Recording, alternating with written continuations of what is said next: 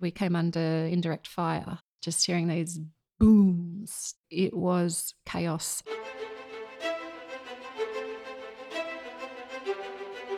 Welcome to the podcast where we track down Australian war veterans, have a chat with them, and hear their stories. I'm Alex Lloyd, and this is Life on the Line. The only thing I was scared of was failing, was letting down the people there that I was supposed to support. Things went south really bad. You've got to have an element of crazy to be good at what we do. There was an ego attached to being a gunfighter. I've been shot. Being around big, tall trees, thick shrubbery, potentially connects him to other moments in his life during battle. It's not easy. Get out and walk in a minefield not knowing when your legs were going to get blown off. You know, we're a part of this The fight. story of transformation is powerful. Welcome to Life on the Line, Season 4. Our first interview of the year is with Sarah Watson. Sarah is a former intelligence officer in the Australian Army. She deployed to Iraq in 2006 and was the intelligence analyst for all Middle Eastern countries except Afghanistan during the Arab Spring. This is my conversation with Sarah about the challenges and the victories she faced in uniform and what she took away from her life in the military.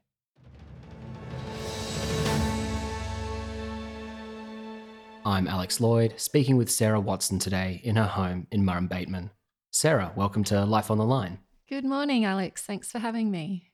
Sarah, tell me a bit about your upbringing. I was born in Sydney. My parents met in northern Sydney and they lived in Belrose when I was a tiny tacker. And then my mum wanted to relocate to the country as she wanted horses. So Dad obliged and we moved down to just outside of Yass when I was about 3 and rented a farm for a little while. And then they built a house in Yass in town when my brother and I started school. So yeah, I attended the local Catholic school in Yass and my parents worked in town, and it's a very 1980s country kid sort of upbringing. Yeah.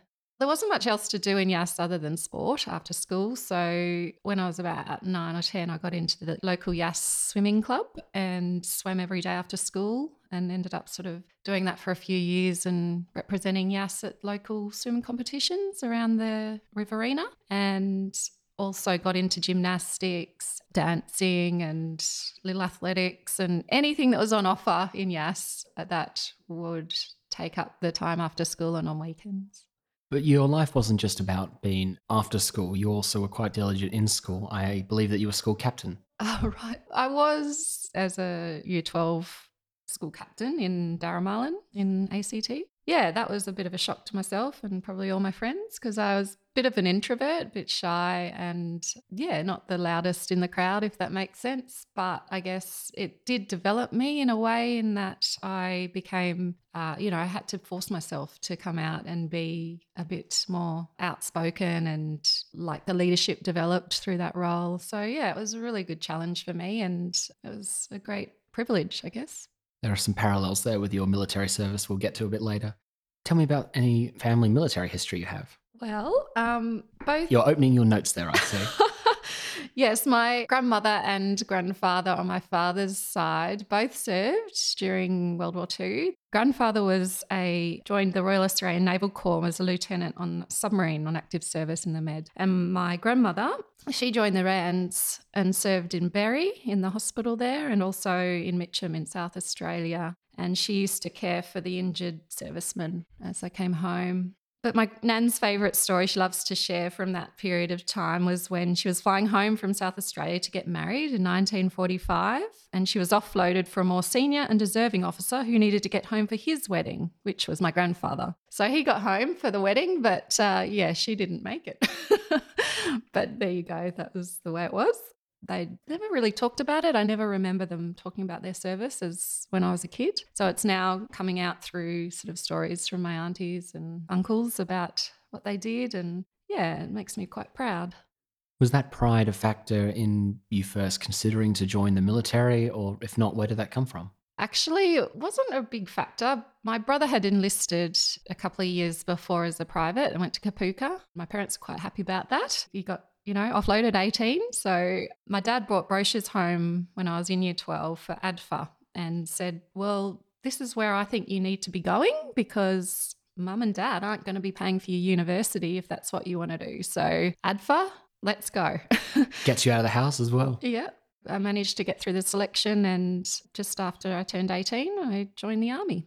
Did the concept have much appeal to you at all, or it was just like the option put in front of you, like, okay, I better get on with this, give it a go? Wasn't my dream to be in the army. I had actually wanted to go down a sort of sporting or physio path. Dad's opinion meant everything, I guess, at that. And I thought, well, if Dad's saying this, maybe this is a good option for me. And I'm pretty determined. So whatever I decide to attempt, I try and see through. So it was. I got there. I found it tough in the initial stages, especially in the first 6 weeks of complete change of life, the institutionalisation, I guess, of going from a civilian to an army person or military member. It was a huge shock to the system at quite a young age. However, the friendships formed in that first period of time was pretty incredible, and becoming part of another family in a way was what made me want to stay.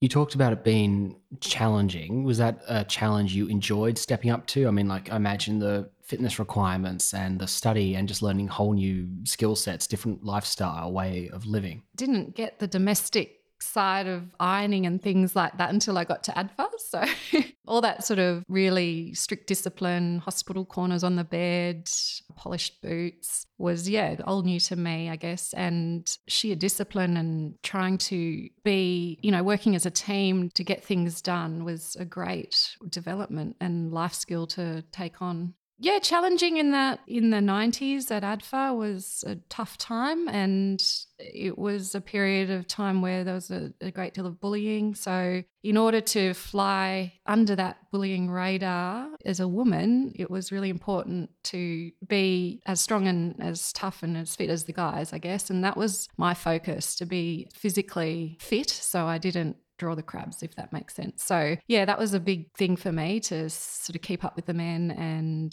that kind of helped me through in a way, being fit. The boys, they respected us if we tried our guts out, but obviously physical differences meant that we weren't as strong or as fast or whatever. But I did take great pride in trying to do the similar standards that the men were required to achieve. So I know I always achieved that. That was my goal. So that helped. It is known there were some cultural problems at ADFA in the 90s, and I can imagine lots of gossip, rumours, and just other interpersonal difficulties and such as well. Yeah, for sure. It had to change, and I'm glad it's doing that. Females, we copped a lot of extra attention, not necessarily positive. It was an extra challenge to get through, I think. In my personal experience, it's not the same for every woman. I was very naive being a country girl. I wasn't savvy to many ways of the world. So I guess in a way I had to grow up pretty quick and work out the right way to deflect attention, I guess. You graduate ADFA with a Bachelor of Arts in Politics and History majors, and then you go on to the Royal Military College Duntroon for 12 months. Yeah, that's right. I graduated and went with the rest of my class across the hill to Duntroon, and we joined we called the Bakers, created our class that went on to do the following 12 months together of leadership and management and tactics. Becoming essentially a platoon commander is what we trained to become by the end. So, it was a pretty intense year. After ADFA being a little more academic focused, this was both, academic, physical leadership was the priority. So it was a big year. What were the attrition rates like? The attrition rate, I don't have the stats, but it was pretty high, particularly in the female cohort. I remember starting ADFA at about 45, 50 of us women, and I think we only graduated with less than half of that. It's a tough 4 years and tough 12 months at Duntroon for sure. We all have to step up and be our best. Old army motto, bring out your best. I guess it did that because there was no other option. There was no gliding through, if that makes sense. Yeah. And all those sporty interests you had when you were younger, do you think that helped give you a good baseline for that physical component? I definitely do think having so much activity as a youngster physically set myself up for a good, like my body to be resilient. I was carrying at least my body weight often out on field exercises. I was only 50 kilos. And when I was loaded up with the radio and the gun or the ammo and extra rations, it was tipping, to that 100% carrying my own body weight for quite extended periods of time. So, yeah, I guess we'll see how the old hips and knees recover as I get older. I don't think they'll be immune to that sort of weight bearing as a youngster.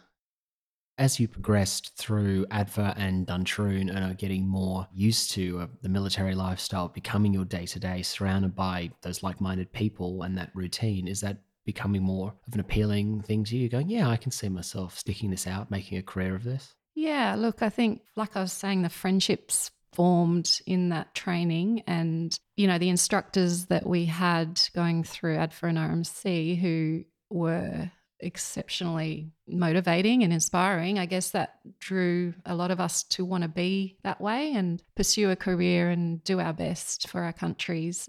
When I was at Duntroon, Timor had kicked off and it became real. We were transitioning from a peacetime army to an army that was sending forces overseas to react to situations like in Timor, and it became a real thing and we wanted to contribute to that. That was a huge motivator.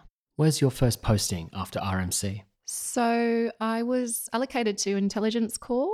I had to do a 2-year regimental posting elsewhere and I chose Signals. I had to do the Signals ROBC down in Melbourne for nearly 6 months with a 1 year worth of an electrical engineering degree. And for those who know me well, I am not engineering minded whatsoever or computer savvy. So that 6 months down in Melbourne was quite challenging. However, it did give me the leadership skills to be able to go on and manage a troop in the Signals regiment I was sent to. That posting was in Sydney in Holsworthy at 145 Signals Squadron, and I was allocated to be the Information Systems Troop Commander, so in charge of the geeks, which again was a big challenge for me, not having those computer sciencey kind of skills. However, I was taught pretty quick and the guys that I was in charge with were wonderful in educating me, and I just had the utmost respect for that troop, who were very smart, all of them very smart operators, and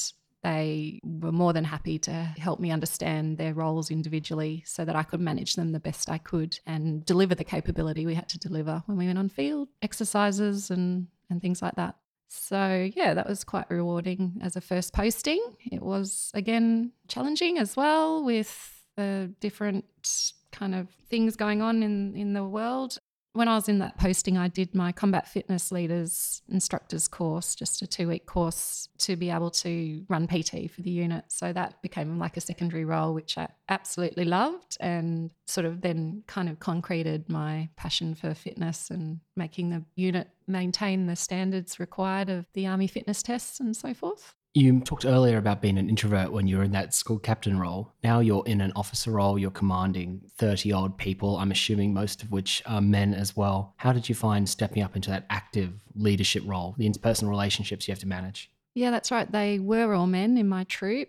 That was unique, I guess, in that there weren't many females at all in the unit, certainly not in my troop. So I guess, yeah, I was kind of myself. I brought myself to the role. I tried to be approachable, yet, maintain that level of boss-officer relationship with the guys. They knew that I respected them, so I think that mutual respect came back. There were occasions I was challenged, like I said, where I had to deal with a senior NCO who was a lot older than me and going through a marriage breakdown, and I had absolutely no idea how to sort of deal with those sorts of scenarios, having 21 years old and not in a serious relationship. I didn't understand the nuances of how to support someone through that. So, yeah, there was a lot of growing in that role and learning, and I hope that I managed to do what was required to get the best out of my team. Everyone has one, Sarah. What's your memory of 9/11? I was posted to this Signals regiment, living in Cronulla and commuting out to Holsworthy. I was getting ready for work and this came on the TV and literally couldn't really understand if this was real or if it was a movie kind of scene. So got to work and realised this was going down, and it changed the world. It changed every aspect of the way in which in the military we were operating. Things came into place that hadn't existed before. Safe base ramped up to the highest level, and we were under the pump with trying to get security measures in place to combat this new world environment we were about to face. You then moved from that troop and into the intelligence corps. And I know there are instances where you would be briefing not just a platoon, but hundreds of troops, prior to going to their Timor and Solomon Island deployments. So that introvert side of you has really been parked as you're stepping up into this briefing role, and you have to be on top of all this information. It's quite an important level of responsibility because they have to go in forearms with knowledge about what they're going into. The main job of our role as an intelligence officer is to brief the commanders who will be making decisions to keep our troops alive. So being able to articulate clearly what the enemy mission plan intent is going to be without mincing words to get it out as clearly as possible. So yeah, we did a lot of skills development on briefing commanders, analysing the information at hand, and coming up with the most likely courses of action that we would be faced against. So yeah, it was something that I had to push out of my comfort zone. And I do remember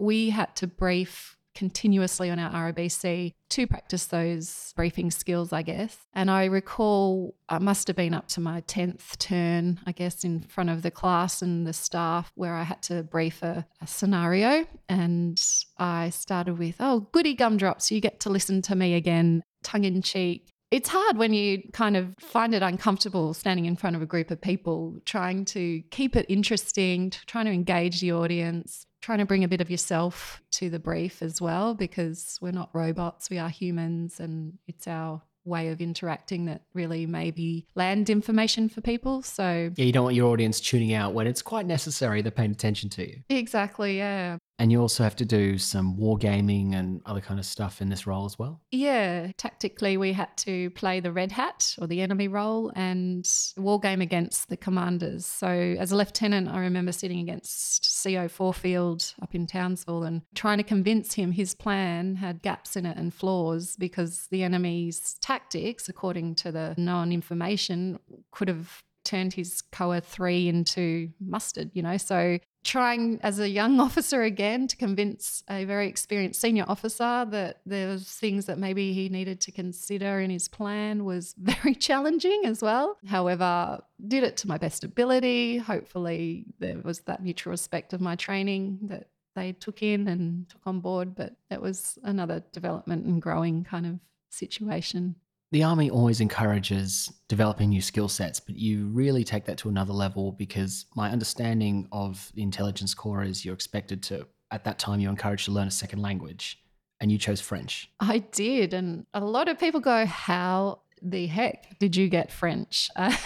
Which was a good question given our priority languages at the time were Arabic and Chinese, Indonesian and so forth. However, we do a bit of engagement with the French forces. So I had managed to build a reasonable case as to why French would be a good language to learn. And I got to Langs to do the long course in French, which was one of the best years of my career. I absolutely loved it. Studying 6 hours in a classroom a day and then 4 hours after class to consolidate what we'd learned during the day. I loved it. That really made me happy and I enjoyed the language training. Following on from that, being posted, sent on a mini exchange with the French Army in Strasbourg at the end of the course, where I participated in their infantry minor tactics exercise that was going on at the time. I briefed the senior field intelligence officer out in the field in French and then we went and shot their FAMAS out in the bush and had a good chuckle because the French are amazing. They're super friendly and super welcoming, and I felt like part of the team in just a few weeks. And the way they do field as well is pretty cool from my perspective. No ration packs really in sight, apart from the guys who are going out on sentry for a few days. They have the full hot lunch provided with a dash of wine on the side. This is why you chose French, so you'd get sent here. Okay, this makes sense now. Yes, yeah. They know how to live. They know how to do it.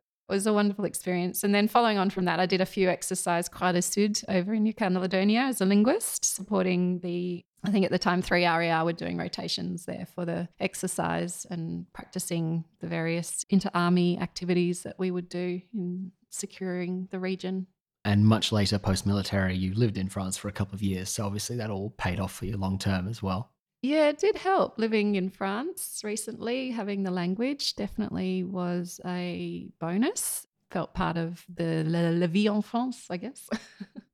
When do you first learn that you're going to Iraq, Sarah? I was posted to the Defence Signals Directorate in Canberra, and the opportunity arose and I put my hand up. I said, yep, this is what I joined the Army for. Please send me. It was the right place, the right time, and I was going to be attached to the 2CAV 57 battle group to be their DSD LO, which is Defence Signals Directorate Liaison Officer, to provide the strategic intelligence feeds to that battle group whilst in country.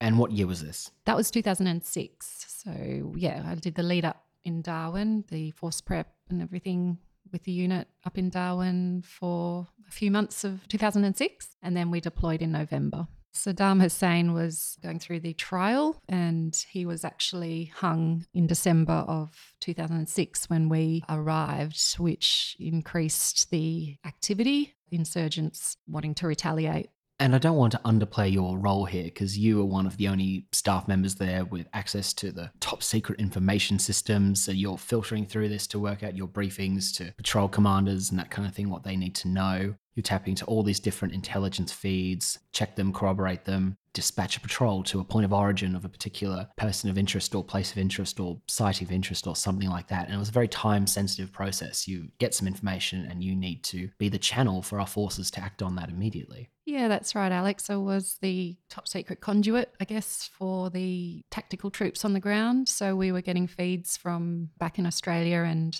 tapping into the resources of the States and the UK. And so, yes, that information needed to be desensitized to a point where it was able to be used, and in a matter of like a very short amount of time in some cases as well. So enormous amount of pressure to get that right. And I knew the fallout if I didn't get it right or didn't get it out on time was pretty massive. So I did feel the pressure. I had a wonderful offsider, Warrant Officer Jones, who was my offsider. We worked really hard to get the raw intelligence and make sense of it for the patrol commanders going out to react or preempt activities that were going on in our area.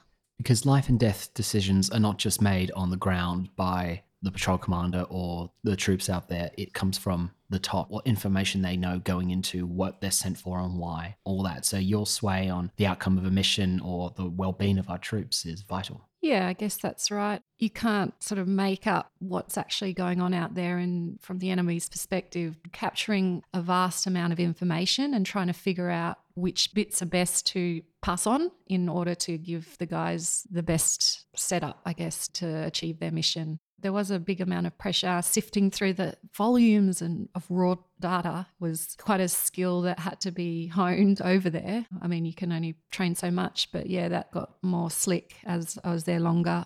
Felt like I was doing a better job, and sort of by the second half of the rotation, and hopefully the guys felt comfortable knowing they were getting the best intelligence to execute their missions. We did rely heavily on our coalition partners in that respect. So I did do a lot of travelling around the AO, which led me down to Basra to facilitate the kind of information flow from the Brits who were based in Basra, and also up to Baghdad at times to keep that relationship with the Americans to enable our flow of information to come through as well.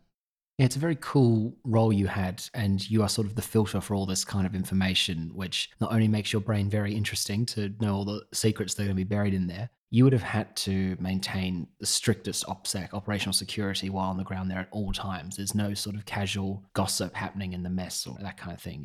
You're seeing a lot, and you have to strictly control what goes in one ear does not come out the mouth. Guarding the information and treating it with the national security that we had to apply to it, because if our coalition partners had found out we weren't treating the information in accordance with their policy, we would lose that access. So it was hard for the guys on the ground to understand. If you didn't hold that clearance, there was a reason why you weren't getting the raw data. It had to be managed in a way in which we were going to maintain our accesses in order to always have access to that raw intelligence and real-time data. And that was a heavy responsibility, I guess, on my shoulders that I didn't want to screw up, because it could have meant that I ended up in jail, or the guys who hadn't treated the information with respect ended up in jail. So there was that sort of added layer of complexity to my role.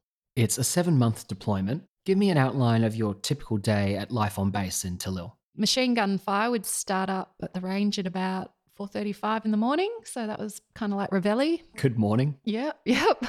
And then I'd get my gear on, wander over sort of pre-dawn to the SCIF, the Secure Intelligence Facility, and start my day about 6 o'clock before the guys started rolling into the DFAC for their brekkies. I was going to need to have the brief out to the commanders early on to set their day up.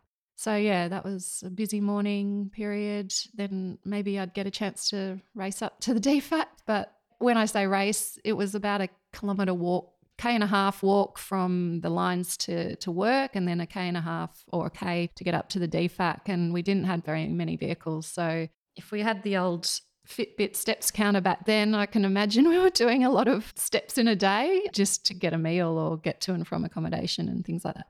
So morning brief was the daily prayers, then back into interacting with HUMINT, the Human Intelligence team, to work out what support they needed for the day for their sources that they were meeting with, and then also sort of interacting with the EW team, ensuring that their processes are adhered to, and sort of having regular meetings with all the intelligence operatives in the team, but also in the AO. So I was doing a lot of interaction with the intelligence guys that were there from the UK. Romania didn't have so much an active intelligence. We were providing them a lot of what they required on their patrols. Sadly, they did get quite a few hits and losses, and I'm wondering, is that because they had a lack of intelligence support, they would go out on patrol, and they had a lot of deaths actually whilst we were there, which was sad because you get to know the guys, and yeah, that was quite awful. The day just flew, doing probably sort of 16 to 18 hour days in the little skiff behind the barbed wire. So it did feel a bit like a mushroom at times, just sifting through information, coming up with the intelligence that was required to support the guys' patrols. Was it safe just to walk around the base, or did you have to be armed at all times? What was the rules like?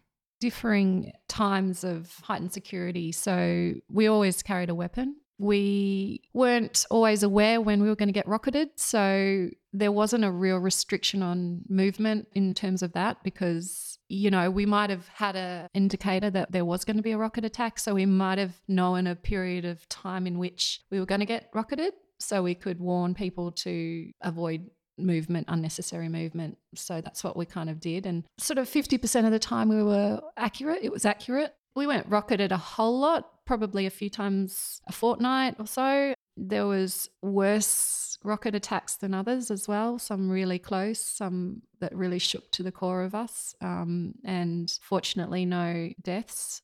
It did affect many of us differently. It affected me pretty badly because I felt like I was in a coffin more or less in this skiff. There was no kind of protection. So if it did land on us, we were screwed. And that did play on my mind a lot. So there's always that element of, in the background, well, if it's not my day, it's not my day.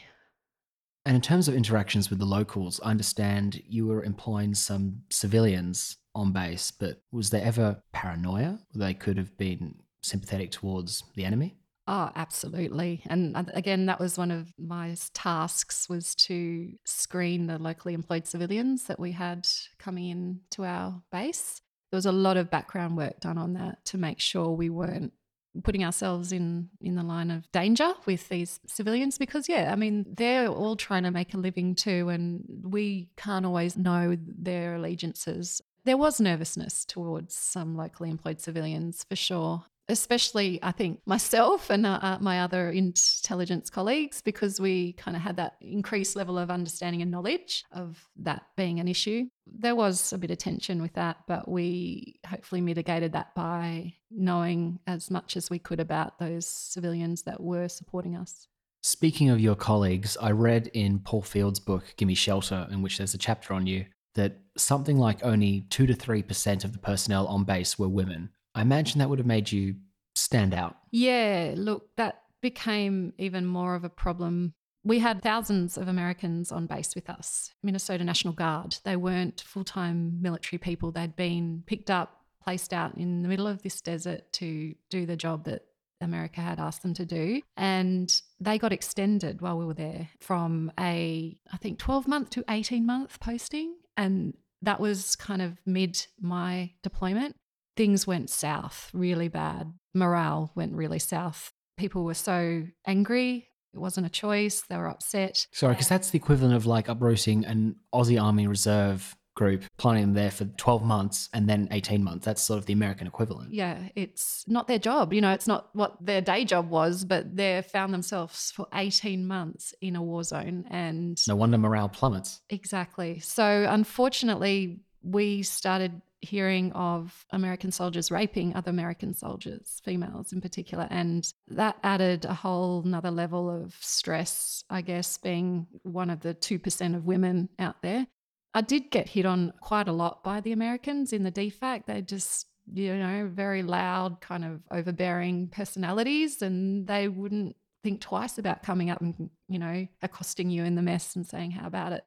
I started going to the DFAC less. I started mess facility. I didn't want to move around the base at all on my own. I was feeling really stressed because I was already probably heightened in operating as it was. So yeah, it got quite nasty. There was a few times, I got a lot of unwanted attention, bit of a stalker at one point, which wasn't much fun because that's the last thing you need to be dealing with when you're trying to be in a war zone and keep your mentality together. I mean, you are in a war zone. You're not just in a war zone. You have a greater knowledge of the extent of what stuff's going on, that kind of risk level. It's a stressful environment. Your job is stressful and don't always have comfort in your own base because of rocket attacks or that kind of thing. And then you lose yet another layer of comfort and security. I can't imagine the just stress and mental toll that accrues over time. Yeah, I think I started noticing physically, I guess, the stress increase because my hair started falling out and just little things like this. I lost a bit of weight, sleep was going out the door.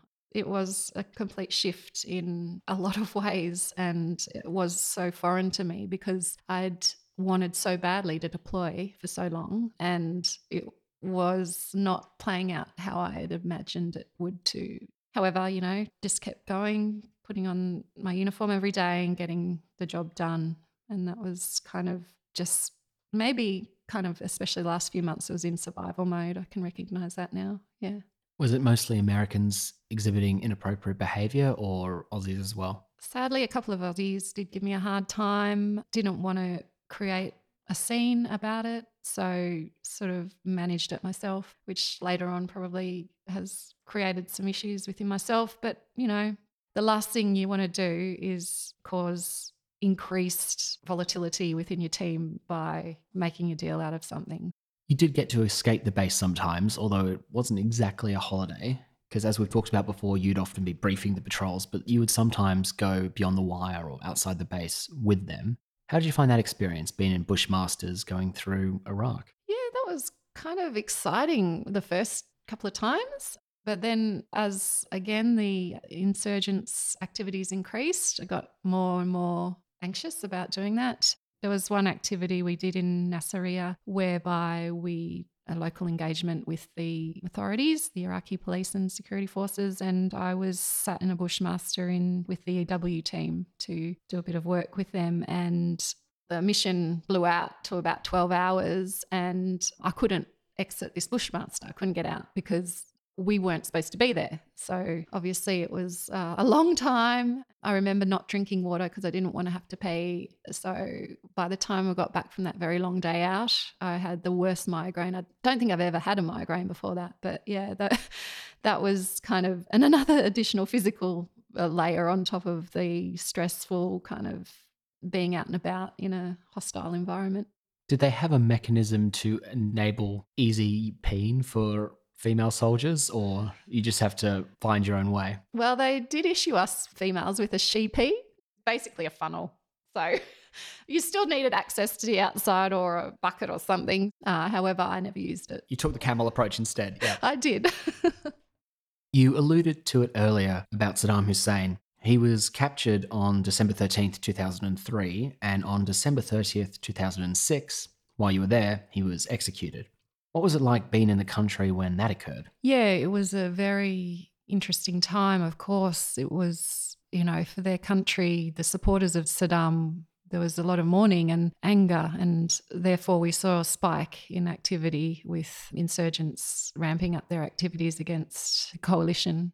A tough time, heavy period, I guess, of feeling the weight of the history that was being created as we were there. And how was it commemorating Anzac Day 2007 in that country? 2 days before Anzac Day in 2007, our battle group was attacked and we lost a couple of Bushmasters. Fortunately, no one died. We had quite a few casualties. So Anzac Day, 2 days later, there was a lot of reflection, a lot of acknowledgement of the risks that we were taking being there and going out to do the mission that we were being tasked to do. Anzac Day 2007 was the most memorable day, I think, for many who were there. I will certainly never forget that day. It really reinforced what being an Australian military member was. To be in the line of fire to protect what we love, our freedoms at home, that was really brought to the forefront that Anzac Day, that what we were doing was real and it mattered. You also mentioned earlier visiting other places besides Talil, and one of them was Basra. I understand your first entry to Basra was quite intense. Yeah, so I'd been asked to attend some training with the Brits on the intelligence system and flew into Basra on the Herc. And as soon as the aircraft landed, we came under indirect fire. It was chaos. I just have vague memories of the Lodies grabbing the passengers, which weren't many of us, and escorting or pushing us out of the aircraft and dragging us to whatever cover there was outside. And I remember being dragged across to the refueling tank. So I was taking cover behind the refueling tank that had come out to refuel the plane and just hearing these booms dropping around, and I just thought, what is going on? Like, this is not ideal, lying behind a fuel tanker in the middle of an indirect fire attack. So yeah, I was pretty stressed, and welcome to Basra, that was. We also talked about earlier the intensity of the rocket attacks and the accumulation of stress you're feeling throughout this deployment from a range of different factors. Did you start to feel unsafe in the country? Just knowing that any time that could be it, or I could be severely injured. That was always in the back of my mind from the early days, from the first rocket attack maybe. And some people don't feel that at all. Some of us do. So we're all different, and that's what makes humans human, I guess. It was a real thing. And one of my good friends, another female intelligence operative, she was not at all affected. She found it quite entertaining getting rocketed and loved it. Well, not loved it, but seemed to bring it on. You mentioned your hair falling out. Were there any other symptoms or difficulties you started experiencing over there? Sleeplessness, anger. I was always pretty jovial, lighthearted sort of person, and I'd become a lot more serious and felt I'd changed a lot. Yeah. As you get closer to the end of the deployment, is that a light at the end of the tunnel that you can cling to, or you're just burned out over it? Get me out of here. Yeah, look, I was burnt out big time, and my replacement had arrived a week earlier, and I'd done the handover. I'd set him up as best I could for success. He was keen. He was taken over for all intents and purposes. And then I got told I was going to be extended a week to conduct a quick investigation on some crypto that had gone missing from one of the battle groups. And I literally nearly had a meltdown. I just said, I can't be here any longer. And it's all a bit of a blur, that period. I didn't end up staying. Yeah, I don't think I could have managed another minute in that place. Tell me then, Sarah, about your journey home, physically and emotionally. We transited through Kuwait for the decompression in June of 2007, and I lost a lot of weight. I just didn't eat. I think I just started to breathe again. That's how it felt for me. I wasn't in a great headspace at all. I just wanted to go inwards, I think. I actually got back, and I think a week later or just after I'd had a bit of leave, I put in my discharge. Yeah. So I just wanted to get out of the army. I don't think I wanted to be a part of it anymore. I didn't think I was suitable. I didn't feel like I'd done a great job in Iraq, that I'd let the team down in a way. So yeah, I remember saying, that's me done. Do you follow through with that discharge request? When I spoke to my careers advisor about it, she convinced me instead to consider leave without pay for a period, which I ended up doing. I applied for 2 years leave without pay and had plans to go to the UK and finish my master's. So she said, yep, let's do that and then see how you feel. I'd been in the military at that point for 10 years, so maybe a sabbatical at that point was worthwhile. Yeah, benefit of hindsight, I should have got help for what I had brought home from Iraq with me. Absolutely. And I can 100% say that now, that I should have had help for what I was going through, because I compartmentalized. I pushed it right down deep in my being, and it just never got processed until other things happened in my life where it all had to come flooding out in a big, ugly way. So yes, I think I should have stayed around, gone to see a psychologist, got some help for the feelings I was feeling, instead of nipping off to the other side of the world and completely burying it all. But you nip off to the other side of the world, you bury it all as best you can. Then you come back to Australia and you pick up the army life again, and you work in intelligence roles for domestic security with the army, ASIO and AFP. So again, doing some really cool stuff, a lot of interesting information going over those eyeballs of yours. And then you're promoted to Major, the intelligence analyst for all Middle Eastern countries except Afghanistan. Tell me about that. Yeah, look, it's funny how life ends up taking you back in a circle, I guess. And I was focused on the country where I'd left in a pretty bad way. So I had the knowledge, I had the information in my head stored down and understanding of the culture. So it did help me in that role. However, it wasn't long before I started to realize that having not processed what I'd been through over in Iraq was coming back to bite. I was starting to have nightmares, lose sleep, ruminate again on my time in Iraq. It all just started to come back up in a big way. I enjoyed the role. I enjoyed working in that strategic environment again and seeing how it did make a difference. However, yeah, it was at a cost to my mental health, and it was getting closer to the time where I couldn't run and hide anymore. Because it wasn't like it was a non-intense period either. You're in this role around the time of the Arab Spring, and you're also pregnant with your first child? Yes, I found out I was pregnant in that wonderful year of the Middle East crisis, of Syria falling and just everything. I remember just being in the office for extended periods of time trying to react to what government was requiring from us from an intelligence point of view and risk assessments for troops in and out of that area. It was a pretty full-on time, especially when morning sickness kicked in. So I managed to get through most of that year, and then I have my son in October and start a short period of maternity leave. We were building a house at the time, so I didn't have the luxury of taking too long off, and I was back at work when my baby was 4 months old, but I'd asked to be posted out of that intelligence environment. So I was posted into Army headquarters into a personnel policy role, which allowed me a little bit more flexibility in the role, not quite as an intense work environment. And how does your mental health progress from there? Well, becoming a first-time mum, Alex, I was... wow, that was... A bit frazzled? A bit frazzled. There was not much sleep happening, which, as everyone knows, with sleep deprivation comes a whole nother level of suffering. And so I was doing the best I could, turning up to work on a couple of hours sleep, worried that I wasn't doing a great job as a mum because I wasn't putting him into care while I went to work when he was less than 6 months old. And just a whole bunch of questions as to what what was important.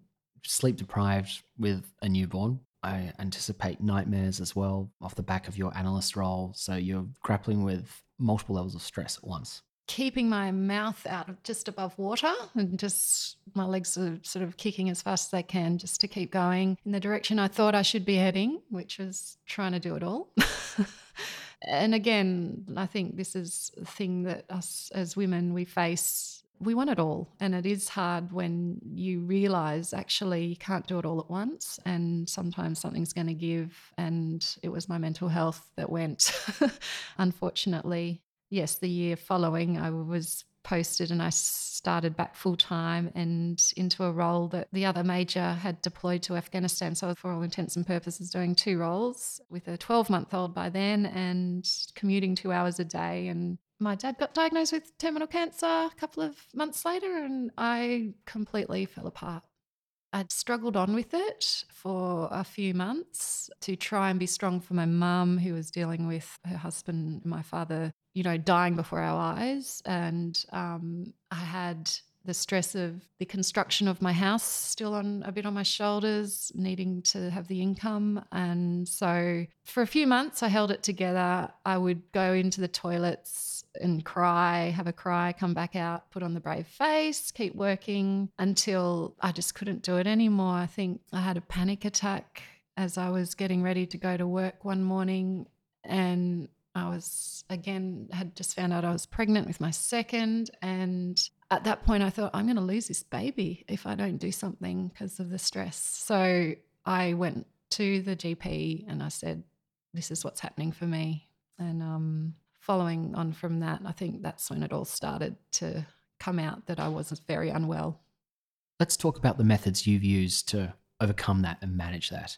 Using physical health to aid mental health is a tried and true method, and we've talked about your sporty interest before, Sarah, but today you are quite the athlete. So tell me about the role physical health has played and your devotion to exercise today. I'm lucky that I've always actually really enjoyed fitness. I think this became even more so post-children, and then having been discharged from the army, it became my healing, I guess, in that I needed it to feel some goodness about myself. And after the second child, I was very unfit. My body had changed and it was really hard to go back to where I had been previously in my fitness. But that in itself was a good challenge for me. So it was something that kept me going to try and achieve those fitness levels I'd known I'd had in the past. But then from there, I don't know if some of my friends might call it obsession. I somehow ended up getting into the sport of Ironman and started off with a couple of triathlons, but then thought, rightio, there's more to this and I can see what my body can do. I want to see how far it can go. When I was in France and I didn't have opportunity to work, I got right into training. So I signed up for my first half Ironman in Barcelona and thought, right, if I can finish this, I'll be like the happiest person in the world because it's huge. It's going to be hard, but I reckon I can manage. Watching you on Instagram is a great inspiration. You're always posting great content just about the insane amount of training you're doing. I do a decent amount of training, but I feel constantly put to shame when I see what you're up to. Oh, mate. Well, I think if it's something that makes you happy, it's not so much a challenge, is it? Like, I guess it's challenging in that asking your body to go to places, pushing beyond the limits you've already perceived yourself to have. It's a pretty cool thing when you can go past that and see that actually you can keep going and the body can respond if your mind is willing. And it's a healthy addiction. I'd say so. Look, it's not a cheap sport either, but if, I'm spending money on race entries as opposed to Jimmy Choo shoes, well, whatever. Like, that's me. I love the sport. I love the people who do the sport. Yeah, there's some weirdos, but who's not weird in this world? We all want to get the best out of ourselves, and we actually at races, you can recognise the camaraderie and the respect for the athletes that toe the start line of an Ironman. Like, there is no way you can do an Ironman race without preparing, putting in the time and the hard yards. Some parallels there from the better parts of the military as well. Absolutely. Yeah. Look, I hope I haven't sort of sounded all doom and gloom about my military experience, because it absolutely has set me up to have the mindset in which I think many of us leave the military with, and that we are way more capable than we think we are, and we have so much more capacity to push beyond boundaries because we signed that dotted line to serve our country, and we really believe in things that matter to us, we will endeavour to chase after and get.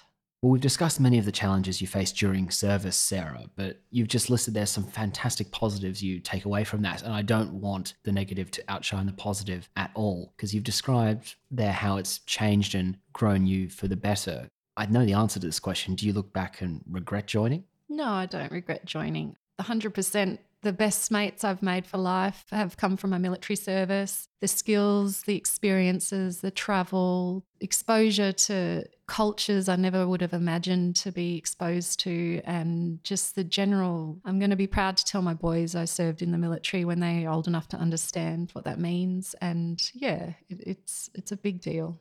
You're actively giving back a lot to the veterans community today, Sarah. I know you're an ambassador for Soldier On, for example. Yeah, look, Soldier On came along in my life when I was medically discharged from Army, and they put me on a path, I guess, towards this fitness addiction or fitness passion I have by introducing me to bikes, riding, cycling. So I am super grateful for what Soldier On has done for me in terms of giving me a bit of direction post-military and, you know, the friendships born out of that. And like them and other ESOs, ex-serving organisations who are set up to assist veterans post-discharge or who are struggling with transition, it's crucial that they exist, I think, because as Australians, we don't actually come forward readily to ask for help. So having options out there to tap into really is valuable for Australian veterans, I think, to reconnect. And I think connection after service is vital because we lose a family in a way by leaving that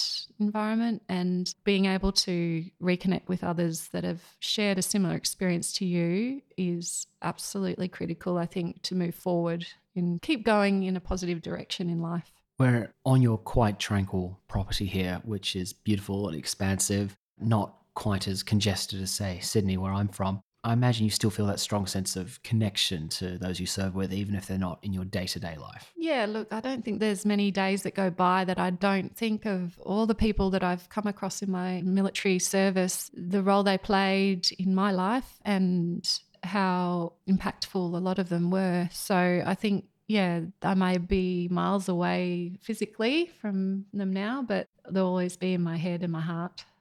What does the future hold for you, Sarah? Yeah, that's a tricky one. I think I'm still kind of working in the veteran advocacy space by being available and ready to promote the causes for veterans. I hope to have that in my life for a long time. However, I think, you know, as my boys get older and life changes, and I'm looking at other options of what I'd like to do in terms of career. So yeah, there's a few things on my mind. I will continue to do Ironmans. I'm currently doing my triathlon coaching certification and staying active in the sporting communities around town. So yeah, I love sport. I love what it does for people and communities. I think it's a fundamental part of being a human to be active. If I can help inspire others to be physically active, that's one of my main goals and drivers. I'd love to be able to help people chase after physical goals because it absolutely helps mentally to be well-rounded person. Well, Sarah, I think you are a role model to many. Thank you for your service, your honesty, for having me in your home and for your time today. Thank you so much, Alex. I really have enjoyed having a chat with you today, and thanks for your time too. You're doing a great thing.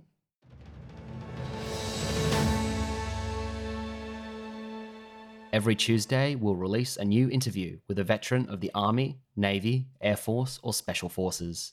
Subscribe in your podcast app, on YouTube, or on our website to never miss an episode. Find out more about this show at www.lifeonthelinepodcast.com. You can follow us on social media at Life on the Line Podcast on Instagram and Facebook, and at LOTL Pod on Twitter. If you enjoyed today's conversation with Sarah, please rate us 5 stars in Apple Podcasts and recommend the show to your friends. Life on the Line is brought to you by Thistle Productions. Artwork by Big Cat Design, music by Dan Van Werkhoven. Thanks for listening, and lest we forget.